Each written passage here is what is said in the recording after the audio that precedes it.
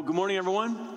It is great to gather here, and some of you are gathering online, and there is great power when God's people gather. We have God's word, we have a worship, and we are able to come together to be encouraged, to be strengthened, to be challenged, to be rebuked, the whole thing. And here we are in Daniel, and last week we began this series, and so today is week 2. If you missed last week, I encourage you to check it out online or on the podcast because it'll help you be caught up with the characters that we're going to read about today. Let me begin with John chapter 17, verse 3. In this verse, Jesus says this: "This is eternal life, that they may know you, the only true God, and Jesus Christ, whom you have sent." Right? Know God, knowing God, not just knowing of God. Today we see a distinction between a king who knows of God and knows about God, and even with his own words can praise God, and then how different that is from those who truly know God. They go before him.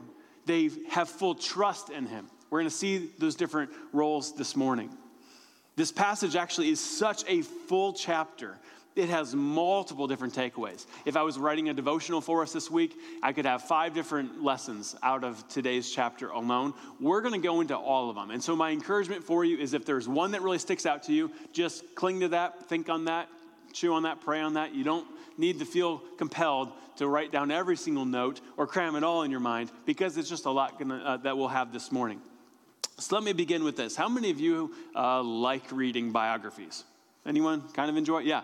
One of the things I love to do is I love to read biographies about those who are Christians who've just done a great work in the past. And one of those that stood out to me the most when I was a child was this. It's called Shadow of the Almighty. I read this in high school, and it changed my Christian life because I learned of a man named Jim Elliot who was a missionary in Ecuador, and he died there in the jungles.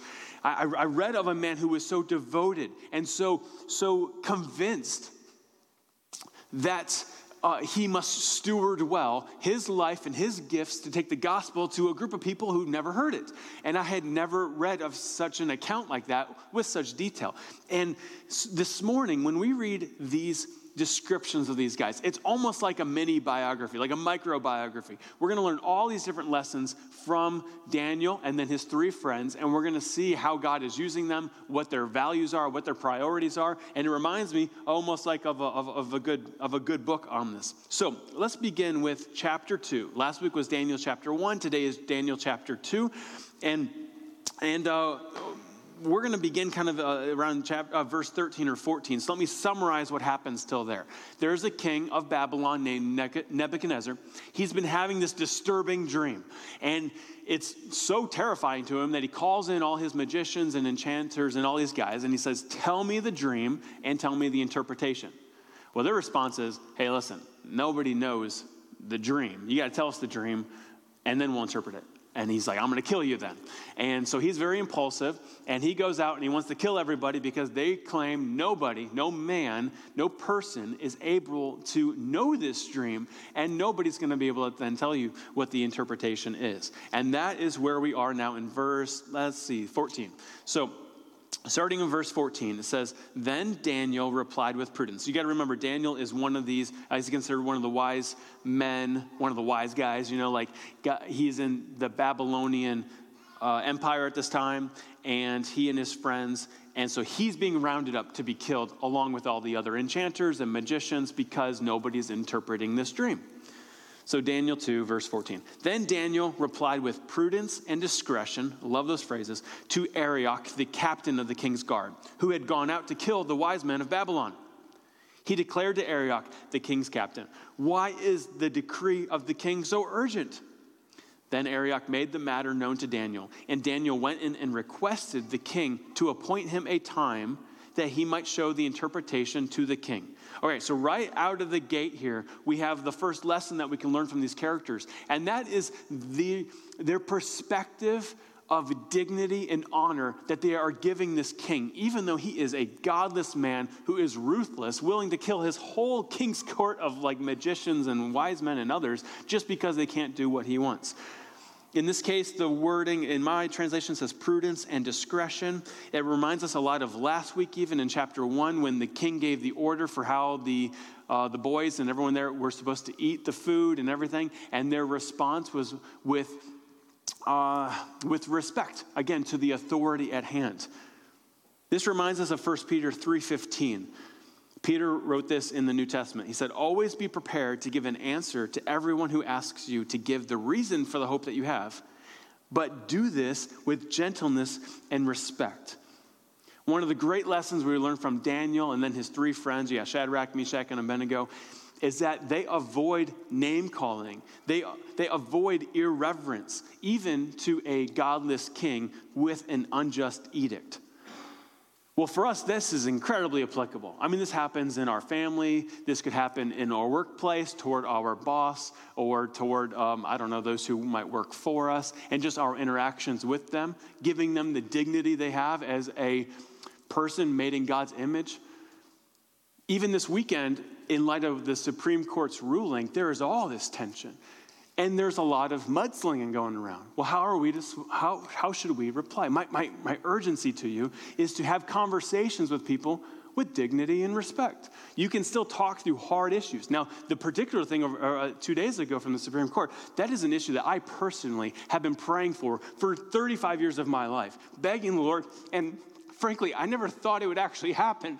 And Lynn and I were sitting down, and I read the news, and I said, you won't believe it, and told her, we have been seeing the ebbs and flows in our short life for years on this matter. Some of you were alive when in the 70s when that was a ruling initially. And for us to see a constitutional right for a child to be born is so meaningful for us. But it has also caused many of my friends from back home, locally, friends on Facebook, people in our own church who specifically, I think of those who were students in our ministry and other young adults that are thinking for themselves, they're asking different questions, and some of them are furious at the ruling that played out. And so what's my interaction with them? It's not putting them down. It's having dignity and respect and honor toward them as we talk through hard issues. That's my encouragement for us as we have those conversations with people, particularly neighbors or friends or family, and what that might look like on social media or one-to-one, whatever that may be. So the story continues. It's implying that the king gives permission to Daniel's request. Daniel goes in, he's like, I need time. All right? He gives the time.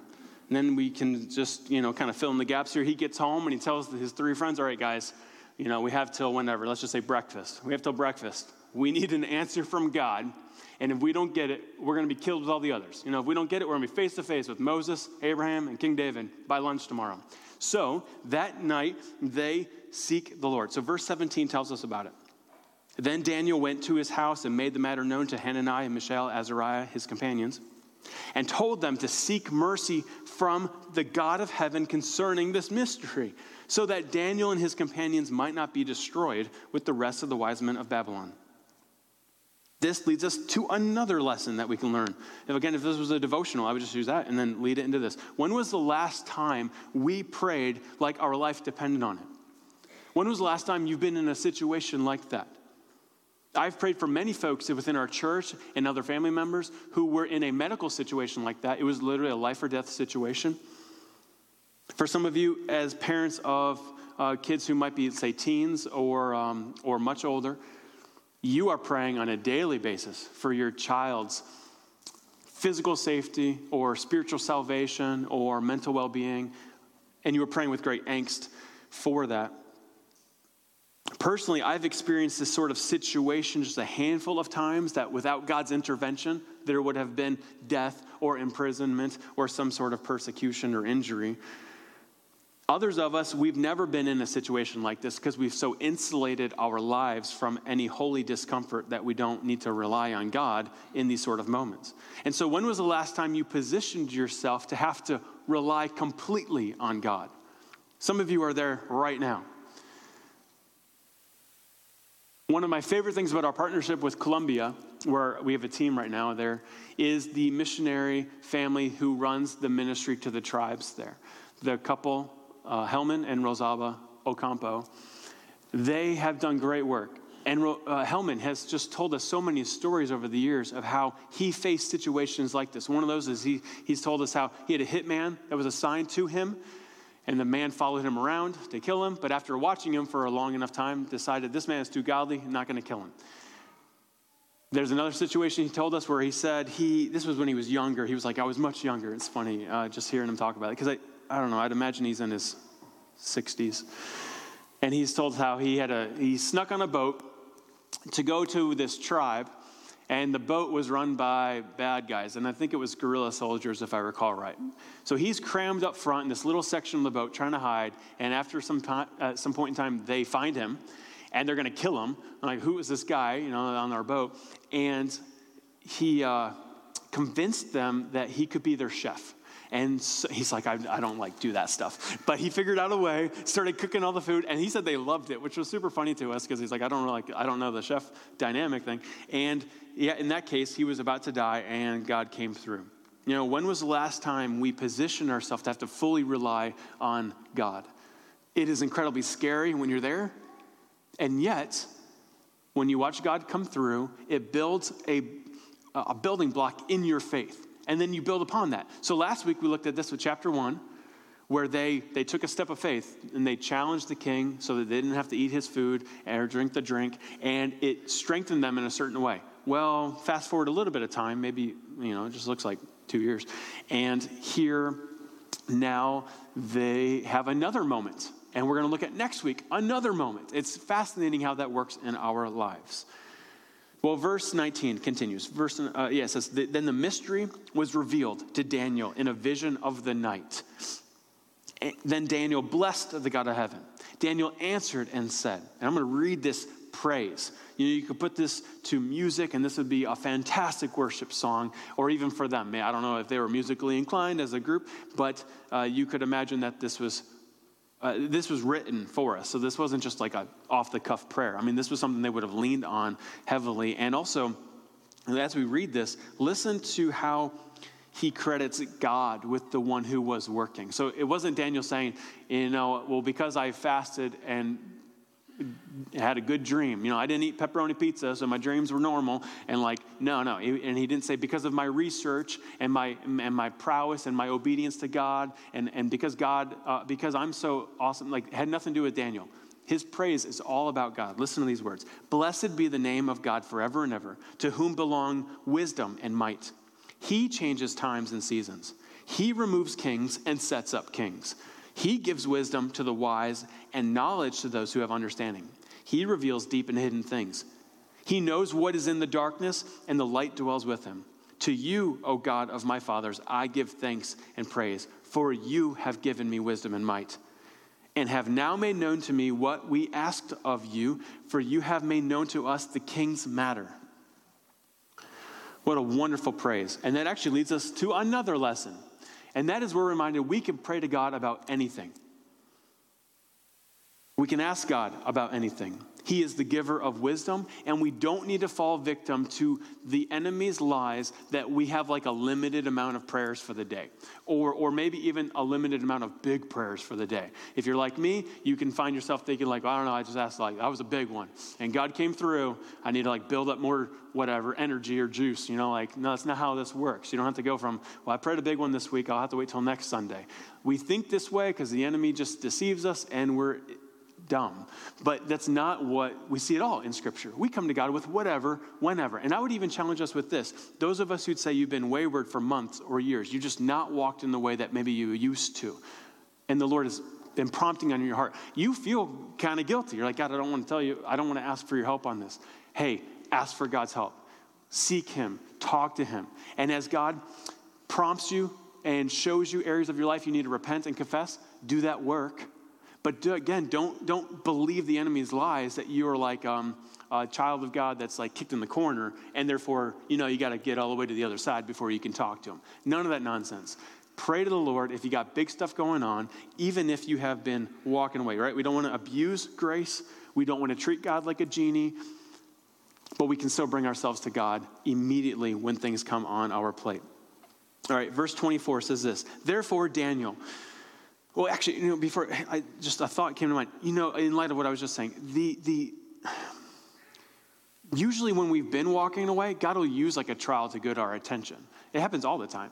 And so even more so in those moments, don't fall victim to the idea that like, well, I can't talk to God about this. It's like, no, he's actually getting your attention in this. So talk to him, pray to him, get right with him, and begin walking again. So again, just the enemy's so crafty at making us think we can't talk to him, we can't pray to God about anything. And it's like, no, those exact events were established and set up to get your attention, to pray to him. So let's go now, verse 24. Therefore Daniel went into Arioch, whom the king had appointed to destroy the wise men of Babylon. He went and said thus to him, do not destroy the wise men of Babylon. Bring me in before the king, and I will show the king the interpretation. Then Arioch brought in Daniel before the king in haste and said thus to him, I have found among the exiles from Judah a man who will make known to the king the interpretation. The king declared to Daniel, whose name was Belshazzar, that was his Babylonian name, are you able to make known to me the dream that I have seen and its interpretation?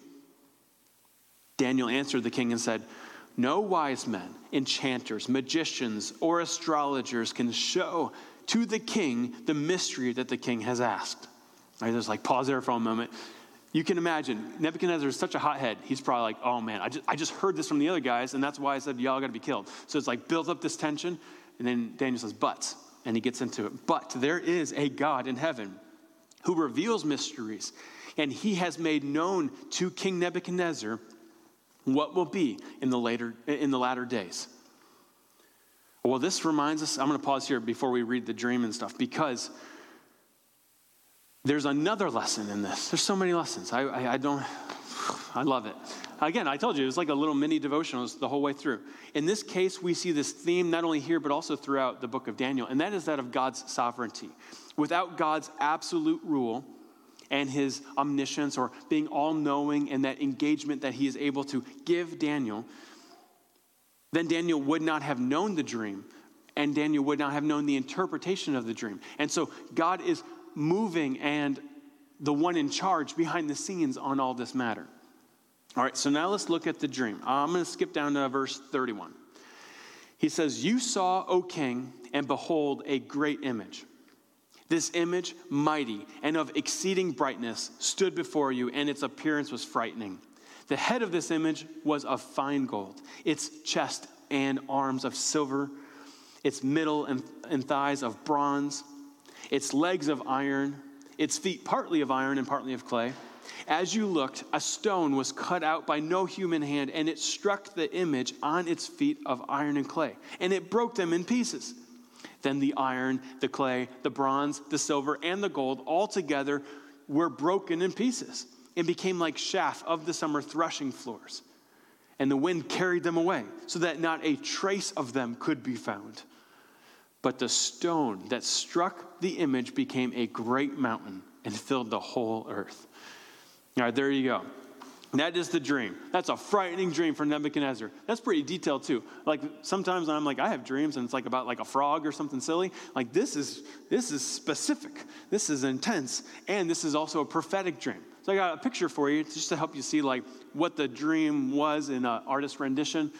There, the head is gold, the chest and all that silver, the middle area, right? His abs, right? The picture gives Nebuchadnezzar or whatever, this guy like six-pack. He's got bronze and he's got iron for legs, and his feet are a mixture of iron and clay. And what's not in that picture, but is in some other artist renditions, is the giant stone that gets thrown down on the feet, and then the whole thing comes crumbling down.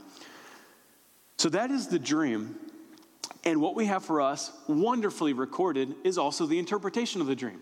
Sometimes there's stuff in Ezekiel and Isaiah and all that, and we don't have the full interpretation in the moments. And so it's a little tough for us today to say, like, did that happen? Or what does this mean? In this case, he has the interpretation. And let's just say this interpretation and this dream, this is something that a empire today would pay $1 trillion to find out. Tell us what the future is. Tell us how the global empires move and shift in the next decade or 100 years or 300 years. Like, people want to know this information. This is stuff that a bunch of, I don't know what the term is, but people on YouTube who just want to make a bunch of ad revenue money and stuff, they'll just make stuff up because they want you to click it and you watch it and you're like, oh, I don't really know. They don't know what they're talking about most of the time. And the only times they would is because they would read something like this and it tells us the answer. So verse 36 breaks it down. It says, this was the dream. Now we will tell the king its interpretation. I love it. 37, it says, you, O king, the king of kings, to whom, and I love this because this tells us who's the one who put him here, not Nebuchadnezzar's prowess as a leader didn't establish him in this spot. It was God. It says, to whom the God of heaven has given the kingdom, the power, and the might, and the glory, and into whose hand he has given wherever they dwell, the children of man, the beasts of the field, and the birds of the heavens, making you rule over them all. You are the head of gold. I bet he loved that too. He's like, yeah, that's right. He's the gold face. Verse 39, another kingdom inferior to you shall arise after you, and yet a third kingdom of bronze, which shall rule over all the earth. And there shall be a fourth kingdom, strong as iron, because iron breaks to pieces and shatters all things. And like the iron that crushes, it shall break and crush all these. And then he gets into even more details, and this is the stuff that's more complicated for us to interpret today, but in a moment I'll explain to you what these kingdoms are to the best of our knowledge. He says, and as you saw the feet and the toes, partly of potter's clay and partly of iron, it shall be a divided kingdom. But some of the firmness of the iron shall be in it, just as you saw iron mixed in with the soft clay. Verse 42. And as the toes of the feet were partly iron and partly clay, so the kingdom shall be partly strong and partly brittle. As you saw the iron mixed with soft clay, so they will mix with one another in marriage. But they will not hold together, just as iron does not mix with clay. All right, so that's the end of like the feet stuff. Now let's talk about the rock, 44. And in the days of those kings, the God of heaven will set up a kingdom that shall never be destroyed, nor shall the kingdom be left to another people. It shall break in pieces all these kingdoms and bring them to an end, and it shall stand forever. Just as you saw that a stone was cut from a mountain by no human hand, and that it broke in pieces the iron, the bronze, the clay, the silver, and the gold. A great God has made known to the king what shall be after this. The dream is certain, and its interpretation sure. I love his confidence as he describes this to the king. This is one of the most famous prophetic interpretations in Scripture. Today you can see all sorts of writings about this, blogs on this, discussions on this. What is fun for us as readers in 2022, we're able to look at this using what I'll give 3 different filters to understanding this. So the first filter is basic hermeneutical principles to interpreting a text like this. This text is considered apocalyptic in that it is this prophetic text about the future, and it's like, well, what do you do with that? Well, let's just recognize the significance is not about the statue, but the meaning of it. So you have to find out what is the meaning of this. And that is in contrast to other sort of genres that would be like what's called narrative. You know, Jesus walked with his disciples. Like that's just a part of the story.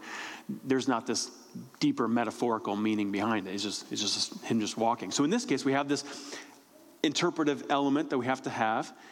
A second filter we use to understand a text like this and what are those kingdoms and all that stuff. Another text you'd use, or another filter, is other biblical texts.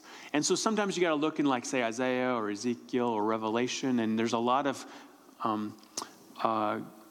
complementing with the different books. But in this particular chapter, of all things, this is rediscussed with a different dream in Daniel chapter 7. And so when we get to Daniel 7, you're going to see the same discussion. And instead of, say, the 10 toes and all that, you're going to see discussion about 10 horns and things like that. And so there is a breakdown. It's fascinating. Usually there's not that much of a one-to-one parallel among texts, particularly in the same book. Sometimes there's other books, but then you have to be careful because when you get into other books, they might be in a different original language, such as like, this is now Aramaic versus Revelation, which is in Greek. And you got to gauge, like, is this truly a parallel, or does this just appear to be? And there's ideological things there. There's cultural things there. And so it's a little more difficult. Well, in the case of Daniel, it's fantastic. Daniel 2 and Daniel 7, they mimic each other. And so we just work through it. And then a third filter that we use for a text like this is actual world history. Because we're looking at it 2,500 years after this dream was discussed and talked through. And so you're able to, for Daniel, he's like, Nebuchadnezzar, you're the king, like you're the head of this, you're the gold, and kingdoms will come after you. Well, for us, we're like, yeah, most of those kingdoms are in the past. That's great. And so we're able to look at that. So let's talk through a little bit of what most scholars would say regarding who these kingdoms are. And again, there's a couple who might have different views on this. But there's a really strong general take on this among not only those who are Christian theologians, but then even just world scholars using this as a text to say, here's what was said. And so here you have, I'll say 5 kingdoms. The 5th would be if you count the giant stone that crushes everything. So the first kingdom, gold, is Babylon. We know that from this actual text, and it says that. The next is the silver is the Medo-Persian. And that's a empire that comes immediately after Babylon. And we actually read about it in Daniel chapter 5. So again, there's not a lot of guessing games here regarding some of this. Daniel 5, if you recall, it's the story of the hand writing on the wall. And then that same night, the other empire comes in and takes out Babylon. All right, well, there we have the second one. The third one that they don't know about yet because they're not alive, but it's this empire that comes later called Greece. We know Alexander the Great. Yeah, they come in, they take over, and they become the global empire. And then if you are familiar with world history, who comes after Greece? Rome. And Rome takes over, and they are the iron legs.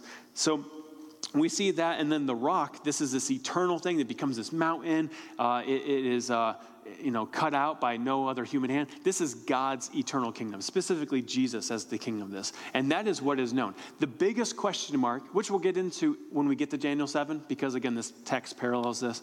The biggest question mark is about the toes and the horns that we see in Daniel 7. Who are these 10 kingdoms and different kings? What does this look like? Is this still Rome? Is this a type of Rome? Is this metaphorical for ancient Rome that is now today? Is this not even that at all? And that's where there's all this different stuff. In fact, if you look this passage up, that is where most of the discussion resides because it prompts really good question marks for us, which I'm going to get into in a few weeks when we get there, all right? So you're going to have to wait. The focus of the dream that I want us to land on now, because this is just unique for this passage that we don't see in chapter 7. It's verse 44. I'm going to reread this for you. It says, "In the days of those kings, the God of heaven will set up a kingdom that shall never be destroyed, nor shall the kingdom be left to another people. It shall break in pieces all these kingdoms and bring them to an end, and it shall stand forever." It's a reminder for us as Christians, no matter how you might interpret what all those little kingdoms might be, no matter where you land on that, we know that in Christ, we are a part of an eternal kingdom.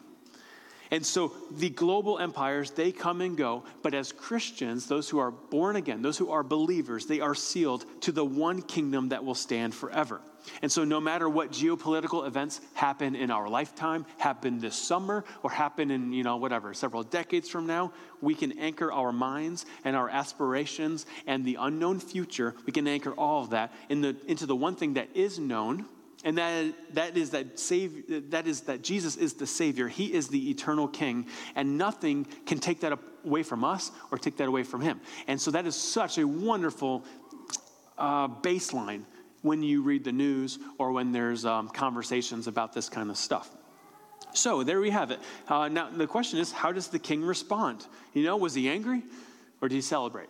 Well, verse 46 tells us, "Then Nebuchadnezzar, he fell upon his face. He paid homage. I still never know. I needed to look that up between services. He paid it to Daniel, and he commanded that an offering and incense be offered up to him. The king answered and said to Daniel, 'Truly, your God is God of gods and the Lord of lords, and a revealer of mysteries, for you have been able to reveal this mystery.' Then the king gave Daniel high honors and many great gifts and made him ruler over the whole province of Babylon and chief prefect over all the wise men of Babylon. Daniel made a request of the king, and he appointed Shadrach, Meshach, and Abednego over the affairs of the province of Babylon. But Daniel remained at the king's court." All right, so that's the end of chapter 2. a massive story. And then even from these last few verses, wonderful takeaways. First of all, one of those is that the young men, they were promoted. So God used this trial to get Daniel into the Babylonian Oval Office to be able to have a promotion of new influence over the whole country, and then including the three of their friends, and get them all over the place. God used this as a means to establish godliness and God-fearing people in a position of influence and authority. Another takeaway that I want to conclude with is the king's response. Notice his words. His words and his lips, they praise God, they acknowledge God, but his heart doesn't know God. And that would be the distinction between him and the other guys, Daniel and his friends. Nebuchadnezzar was happy to get an answer from God, but he didn't want to surrender to God. We know this because in the next chapter, we read about how he's about to throw a bunch of guys in the fiery furnace, and he wants everybody to worship his stuff. It's like, all right, you didn't get it. You didn't get what happened back here in chapter 2. For Nebuchadnezzar, God, Yahweh, God, the only true God, was a means to his egocentric end. So he acknowledged God in one moment, but in the next, he goes back to his old ways. And that challenges us for our own spiritual walk and journey. Do we do the same thing? Do we seek God in the moment when we need him, and then we jump back? Have we truly surrendered to God, or do we just acknowledge God? Yeah, God, yeah, Jesus is real. Yeah, he died on a cross. Yeah, I believe in God the way the demons believe that God exists. Or do we really surrender and fully believe all chips in that eternal route of salvation? Jesus being the way and the truth and the life. Yes, I believe that. Or is it, it's just, a mixed bag of different things, and I go to him when I want. Again, John 17:3. I read this at the very beginning. I'm going to reread it here. This is eternal life, that they know you, the only true God, and Jesus Christ, whom you sent. Friends, as we think about our own walk with the Lord and being right with him, we remind ourselves of Acts 4:12, another verse similar. It says, there is salvation in no one else. God has given no other name under heaven by which we must be saved. And it's describing Jesus Christ. And along with those lines, I'll conclude. And Maddie, you and the team, you guys can get up here. Romans 10 says it this way. If you openly declare that Jesus is Lord and believe in your heart that God raised him from the dead, you will be saved.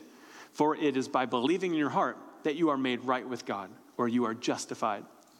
And it is by openly declaring your faith that you are saved. It's amazing when you can look at King Nebuchadnezzar and at his, I'll call it like a superficial awareness of who God is. You can look at that and we can challenge our own selves. Do we function like that too? Or have we fully believed in Jesus Christ? So there we have chapter 2, this story.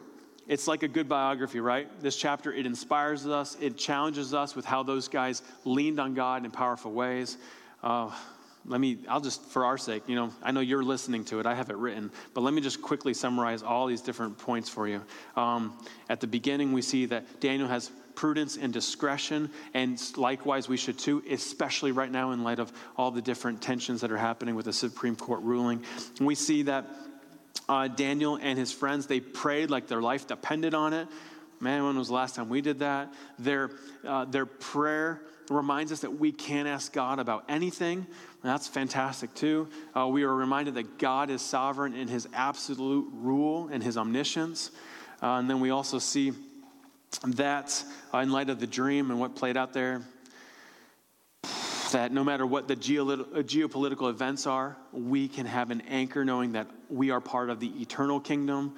And then 2 more. There's so many in this. This is wild. And then we have the young men. They're promoted because God used that trial to get them in those spots. They never would have been there if it wasn't for so much drama leading up to it. And then this last one, the king's response. He praises with his lips, but he doesn't actually know God. Do we know God? Do we know Jesus Christ as our Savior? What a fantastic passage for us. So much here. With that, I'm going to pray for us.